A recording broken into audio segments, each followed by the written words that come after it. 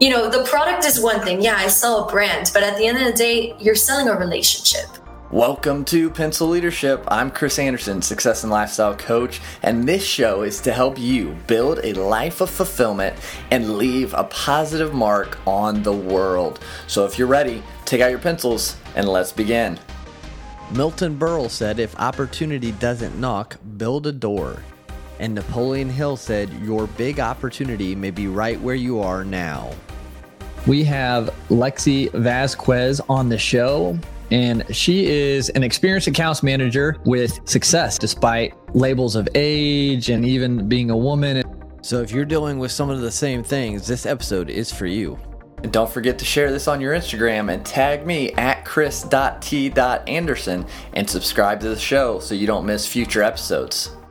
You started working at the age of 15, is that right? Yep, 15. My dad put me in his office. Man, okay. That's crazy. I guess I would love for you to kind of share maybe a little bit about your backstory, about your journey and how it's gotten you to where you are today, if you would like. Yeah, of course. So basically, I started when I was 15. I was a sophomore in high school. I was going to school during the day, playing soccer, and going to work pretty much. I started as an admin, basically helping his operations manager with day-to-day tasks, filing, stuff like that, and worked my way up. I actually ended up going into the warehouse at one point. Then he finally, at about 16 years old, 17 years old, when I could actually, work more full time, he put me on the phone as a telemarketer. So one of the biggest obstacles there is being a 16-year-old calling strangers and, they're constantly going to be like, are you even legal to be speaking to me right now? So that was definitely one of the biggest setbacks when it came to sales, just starting so young, but it also pushed me. And I wanted to go ahead and get his client base. I wanted to work with him and his clients. So telemarketing, I actually ended up doing so well at it that he gave me that position of telemarketing for his current customers and expanding his client base. And that's how I started. By the time I was 19, I closed actually a $100,000 deal on my own. And I purchased my first home. Wow. At 19. At 19. 19. I don't even want to think about what I was doing at 19, to be honest. So that's really impressive. And I think I said in your second year of sales, closed like $1.2 million. Yeah. In 2019 was my second year of sales. I closed 1.2 million in the state of Florida. And we did profit about 750,000. And that made me the number one sales rep in the state of Florida for that company. I was actually working for a national company at the time when my father sold his business. He was no longer there, but I basically got to manage his 400 client base at the age of 18. Yeah. So my first year I did 950 and my second year I did 1.2. And now I ended up opening my own company. Okay. So I'm doing that now, which is great. We're going to make a year in July. And it's amazing. Can't complain when it comes to that. It's much better working on your own. So what is your business now that you started? It's the same thing that I was doing prior. I sell multifunction printers. I do IT, managed phone service, stuff like that. Just pretty much for every business, just trying to basically grant everybody the potential, get their potential of their business to the full max that they are able to. Going back just to your story so far, I mean, not that long ago. So you've got so much more potential coming, I can imagine. What was that like starting out? What were some of those really hard moments starting out on the phone at 16? I mean, just being in sales alone, I think everyone can relate that there's so much rejection. Yeah. There's so much rejection. So especially being at 16, I could actually tell you that when I was 16, I really did not. I have a very, not attitude, but I was a know-it-all. I thought I knew it all. It was very humbling to be rejected so many times on the phone. So I would make like 60 calls a day and I would probably get like 1 or 2 meetings out of that, if that. It was, like I said, it was a very humbling experience and it taught me that it's all a numbers game and you really have to push yourself. So was there any stories that stick out in your mind of like calls that were just like terrible that you're like, maybe I don't want to ever do this again? Like anything stick out? Yeah. So at one point I was calling a customer called Barton G's, which is a pretty big restaurant in Miami. It's BGW. They have like huge props when it comes to their like food. Like they'll do, for example, I actually went there for my birthday a few years ago. And when the birthday cake comes out, they have like $100 like massive bill that they put with it, like massive props. Super impressive. Awesome restaurant. You guys should check out if you ever are in Miami. But that call went horribly, to the point that when I called, I stumbled upon what I was actually supposed to say. And you have a script, but you don't want to sound like a robot. So at one point, I pretty much didn't even give them the right phone number to call back. Oh, no. It was embarrassing. I was so nervous. It was one of my first calls. But I did call them about 2 years later.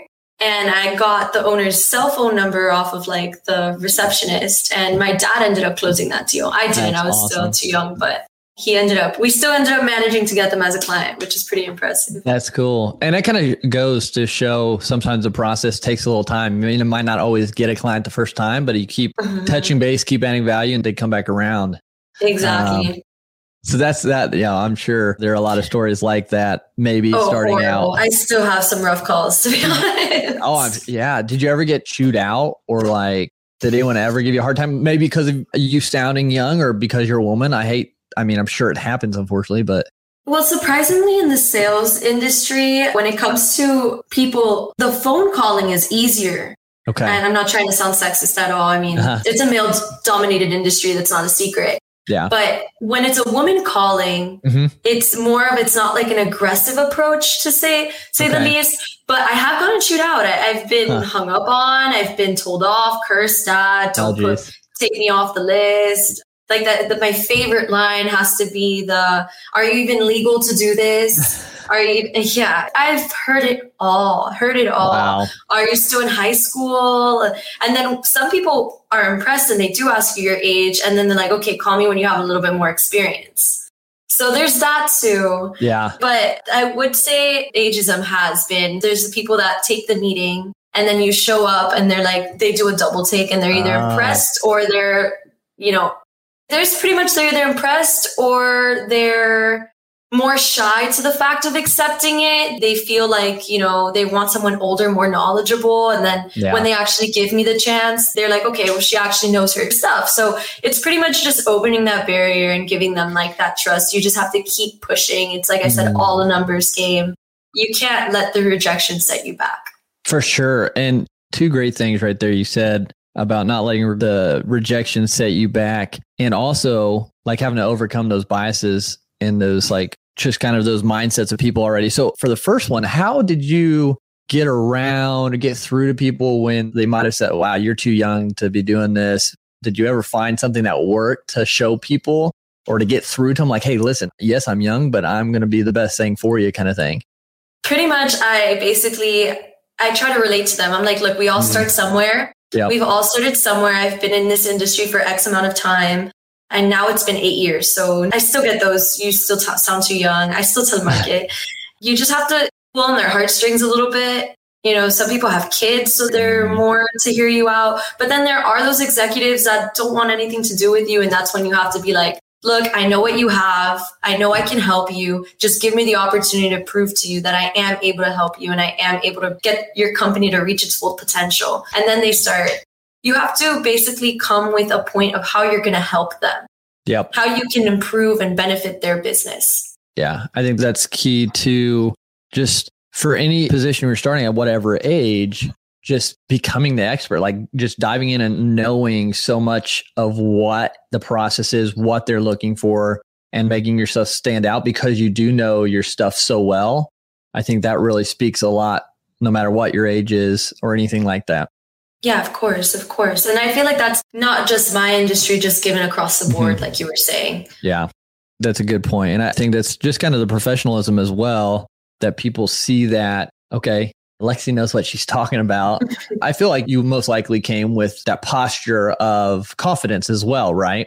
Of course. And that energy, even if you're so nervous, we all have those, I deal with major accounts sometimes, so for the most part, and I dealt with 400 client base. I did deal with big accounts, and you can't show them your weaknesses. You have to go in like you own the place and you're going to help them and you're an equal, even if, it's your first day on the job. That goes across the board, even interviews. If you're interviewing with someone, you have to show that confidence. You have to show that you know what you're doing and you're here to help them. You can't come in with a certain type of attitude either. You have to, just be yourself for the most part. That also pulls through. If you're yourself and you feel comfortable in your own body and your own energy, that really, really shows through. And people see that and people want to help people as well. That authenticity kind of going through. And with that posture of confidence coming in there, I'm sure that helps somewhat with the rejections you do face. Did that correlate to maybe rejections not being so bad, or did you just have to build that tough skin over time? I definitely had to build that tough skin over time. I mean, I've gone through various obstacles as a young kid. I mean, I was bullied. I was a pretty independent person from a young age, divorced parents. I can go on. So I always did have tough skin, but it's a whole different ballgame when you're calling people and they're either like, we're not interested, go F yourself, stop calling me.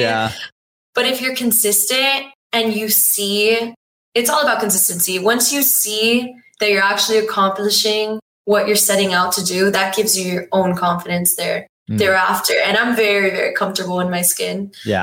I've never shied from that, which is great. So that definitely helped. But I'm at the point that I do talk to different sales reps. I do have a lot of friends that are trying to break into this industry. And my ultimate goal is obviously to train and to build my team on my own, which I was starting with the previous company I worked with. So I do want to help people in that retrospect. And the first thing and the biggest thing I have to tell you is getting comfortable with rejection, because even without a job, you're going to face rejection one way or another, whether it's a relationship, family, anything, you're going to face rejection. So it's just being comfortable and pushing through and knowing that you are enough and you are important and you are valued. Absolutely. It's so crucial to be able to do that, be able to push through and know your worth apart from whatever the world says about you, whatever that guy or that gal says about you, because at the end of the day, it's us knowing ourselves and knowing that potential, like Pencil Leadership, knowing your true potential and what you're created uniquely for, and understanding no matter what someone says, that doesn't carry truth to that. It's the truth that's inside you. Exactly. Couldn't have said it better myself. So were there anything that you did in particularly that helped you see kind of your worth and see yourself outside of what people were giving you rejection about? Like, I know you said you were bullied and things growing up. So how did you go about finding kind of that worth inside you? That's a good question. And basically, I don't shy from therapy. I do think therapy is great, but I also was a very team player when it came to that sense as well. So I wrote in journals. I did all of that. When it comes to business, how I basically strayed away from that type of rejection is any little win from that day, any little win, I would write it down. I have a huge, massive whiteboard in my office right in front of me. And I write down the simplest of wins. Even if it's just getting that appointment and not necessarily closing the deal, it's just the little wins. And also consistency. I track my consistency. Each day I do 60 calls. And even if I don't get through any, or I don't get any success from those 60 calls, that's still a step in the right direction. And I still am accomplished by that. And then when I close a deal, even better, that's putting it on a list of things that are success, because just the littlest of things, can grant you that self-confidence, like getting the color hair done that you want, putting on makeup or not putting on makeup, and just getting feeling good in yourself, putting on that outfit that day. It's just making yourself comfortable in your own skin. And working out, that's another one. That's a major one for people. Some people get that self-confidence from working out. It's really going back to feeling like you're good, you're okay, you're happy. Yeah. And choosing that, I think, is a big one, because we can have a lot of things happen to us, and sometimes these negative things kind of propel us forward and give us that motivation to really build on that. But yeah, I think celebrating the small ones is huge. I talk to podcasters all the time who are trying to grow and monetize their shows. And it's you got to celebrate all the small wins too, because that helps you start to then pick up momentum That's why I tell people, and obviously I didn't come up with this, but making your bed first thing in the morning, because you have that win, like the first thing you've accomplished that goal and can celebrate that. And it just compounds throughout the rest of the day. Exactly. Like morning routines and eating breakfast is another one. A lot of people skip breakfast, even if you have just a granola bar, it's a win. Right. And you have to focus on that, especially now with COVID. There's just so much negative energy out there and negative things that are going on. But we have to, stay positive, and especially with the unexpected, because everything is eventually going to be okay and it's all going to resolve itself. I'm a very big advocate for everything happens for a reason. So that's me too. Major for me. Everything is going to happen, but you do have to help yourself in this. If you don't put in the work, then you're not going to accomplish anything. Yeah, we can't just expect things to just happen and be all good and work out if we're not taking the action. It's just like hoping that you lose weight or you get stronger without working out or doing anything like that. Exactly. Yeah. So do you celebrate the wins, which is huge? Do you also have I know you say you do 60 calls a day. Do you have other kind of milestones or goals that you have written down on maybe that whiteboard that keep you focused? Yeah. So each quarter, I give myself basically a number that I want to hit. Okay. For example, at least 300 calls a week, but I need to get at least 5 appointments, 1 per each day. I definitely want to hit more than that, but that's, you have to also start small. So you can't just automatically, like, for example, if you're going to work out, you can't just automatically say, I'm going to work out every single day. It's not realistic. You have to set little goals. Like, for example, I'm going to work out twice this week. And then work yourself way up. That's the same thing with what I had to do. I basically worked my way up. I started at 30 calls a day, and then my ultimate goal was 60, and then getting when you're working with a base already, I had 400 clients, so I was constantly busy. Yeah. But now I'm starting completely fresh. So you have to start small and work your way up. And that's a major journey I will advocate for people is start small. Don't jump into the deep end and automatically think you're going to accomplish it, because you're not going to create a routine that way. That's a great point. It's like when you hear about the SMART goals being attainable, and you mentioned, again, you're basically almost kind of starting over with your own business. What challenges maybe did you not expect when starting your business after coming out from what you're doing before? Well, I also started the business in the middle of COVID. So right. I understand that one. Wasn't smart. Yeah. That one wasn't smart. But it has a lot of different, I'm facing a lot of obstacles that I didn't have to face before. Like, for example, managing all of operations. And then also, the clients before were really comfortable with the service team. And now I can't just sell me. I have to sell this whole business. Because it's easy to just look up my LinkedIn and see, okay, she's only been in business for 8 months. And we're a service provider. So we provide everyone's IT, the business's copy machines, all of that, everything for a business, the phones. So it's like, how are we going to trust you with our biggest things? If we can't call our customers, if we can't use our computers, if we can't, print our jobs, how are we going to be productive? And how can we trust you in that sense? So yeah, that's definitely, I'm not just selling myself anymore. I'm selling a whole company. And that's been a huge obstacle. But on the bright side, social media marketing is such a big thing now. And people see my history on LinkedIn, and people see, I'm not just another sales rep just knocking on their door, soliciting them. Right. So that's a big thing. And I'm a big also advocate for social media marketing. That was my major. Okay. And I got my bachelor's in marketing. So that's awesome. So if people are starting out from scratch, do you have any tips as far as that goes to how to start building that successfully, or at least positioning yourself as the expert?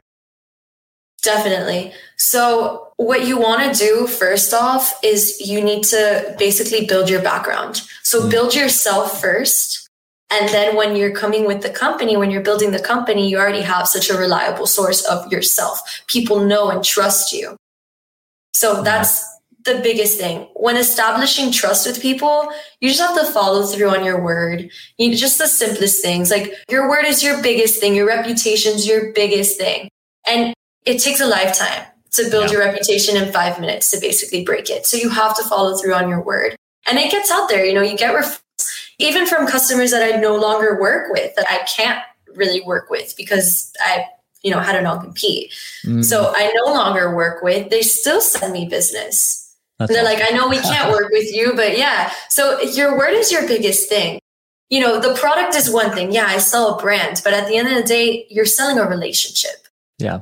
Someone that can trust you, that can call you, and they know that you're going to get the job done. And that's what you need to sell. It's a relationship. That's, you know, you need to offer. Yes, you have to rely on the product and you have to sell great products, which I do. I love HP and I work with Xerox as well, but HP is my biggest asset. I adore them. Yeah. But having a reliable machine is great, but having reliable service is more important, because there's also the biggest thing with user error when it comes to people and technology not understanding it too much. So they call you for like, hey, how do I restart my printer? You know, how do I restart my computer? And trusting your team. That's another thing. When they trust your team, and I have a great team. I have a business partner I used to work with for years, and I actually brought him on board with me, and he is excellent. Couldn't have done it without him. You know, just having a solid foundation and having a solid home and team at home as well. Yeah, those are great points. Just building that trust, and it's a relationship. And sometimes here it's an experience. You're selling an experience or a relationship. And I think it's that sometimes we get caught up when we're building a business and like the bells and the whistles and all the little add-ons, but it's like the result that people want from it. Yeah, exactly. People just, they're willing to give you the opportunity as long as they can trust you.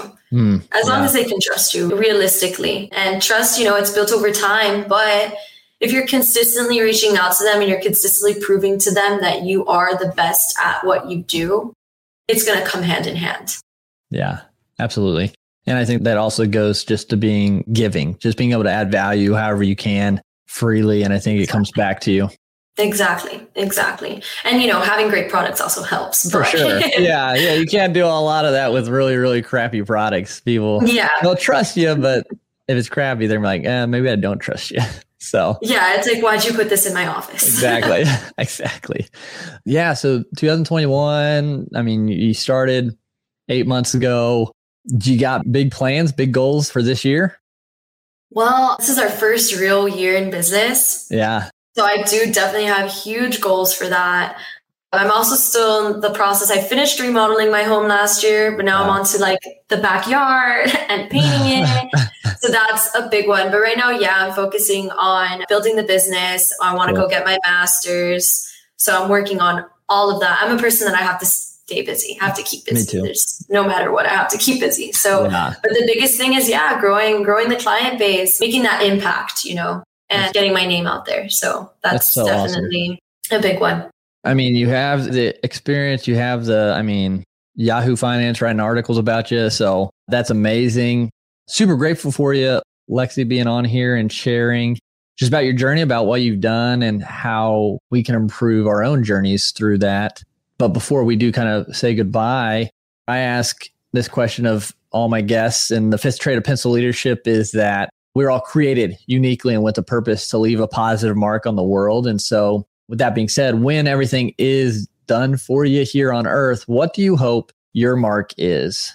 Honestly, I go back and forth with this question on how exactly I wanted to basically answer it. But what the biggest thing is, I just want to share my voice and have people share their voice, feeling comfortable with sharing their voice. You know, everyone has some sort of message they want to share with the world.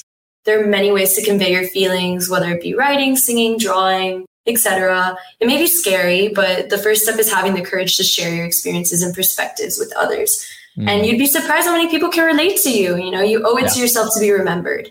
It's just taking that one first step. So I hope that my legacy is basically just letting people feel comfortable in their skin and being able to share their voice and have that confidence within themselves, as we were talking about earlier. Yeah, that's awesome. I love it. You're on your way doing that just from how you share now and allow people to see that through you. So great work. Keep it up. We're so grateful again to have you on the show today. Thanks for being on. Where can people connect with you best at to see what you're doing? And maybe, who knows, maybe they need some HP products. The biggest and best way to reach out to me is through LinkedIn. My LinkedIn is just Lexi Vasquez. And I do have Instagram as well, _Lexi Vasquez. So that's a great outlet, but that's more for like my personal side, which you're welcome to follow as well. Yeah. All you're going to see is mostly my reconstruction on my house, travel, and my dogs. Nice. But business-wise, definitely LinkedIn. That's a big advocate for that. And we also have a website, which is pretty easy. tmt.support. Just think of the money team. There you go. Awesome. And I'm grateful for being able to be a guest on here. I really like this podcast. I listen to it quite often. So thank you. Thank you again. Yeah, no problem. Everybody go check out what she's doing. Get connected with Lexi and just follow her journey. And again, Lexi, thank you so much for being on Pencil Leadership. Thank you for having me. It was a pleasure. Thank you so much for tuning into today's episode. I hope it brought you value. If it did, leave a rating and review on whatever platform you listen to your podcast. This actually helps us get this in front of more people so we can leave a bigger mark. And then share this with someone that it could bring value to so you can make a difference in their life as well. Now let's go out and be pencil leaders.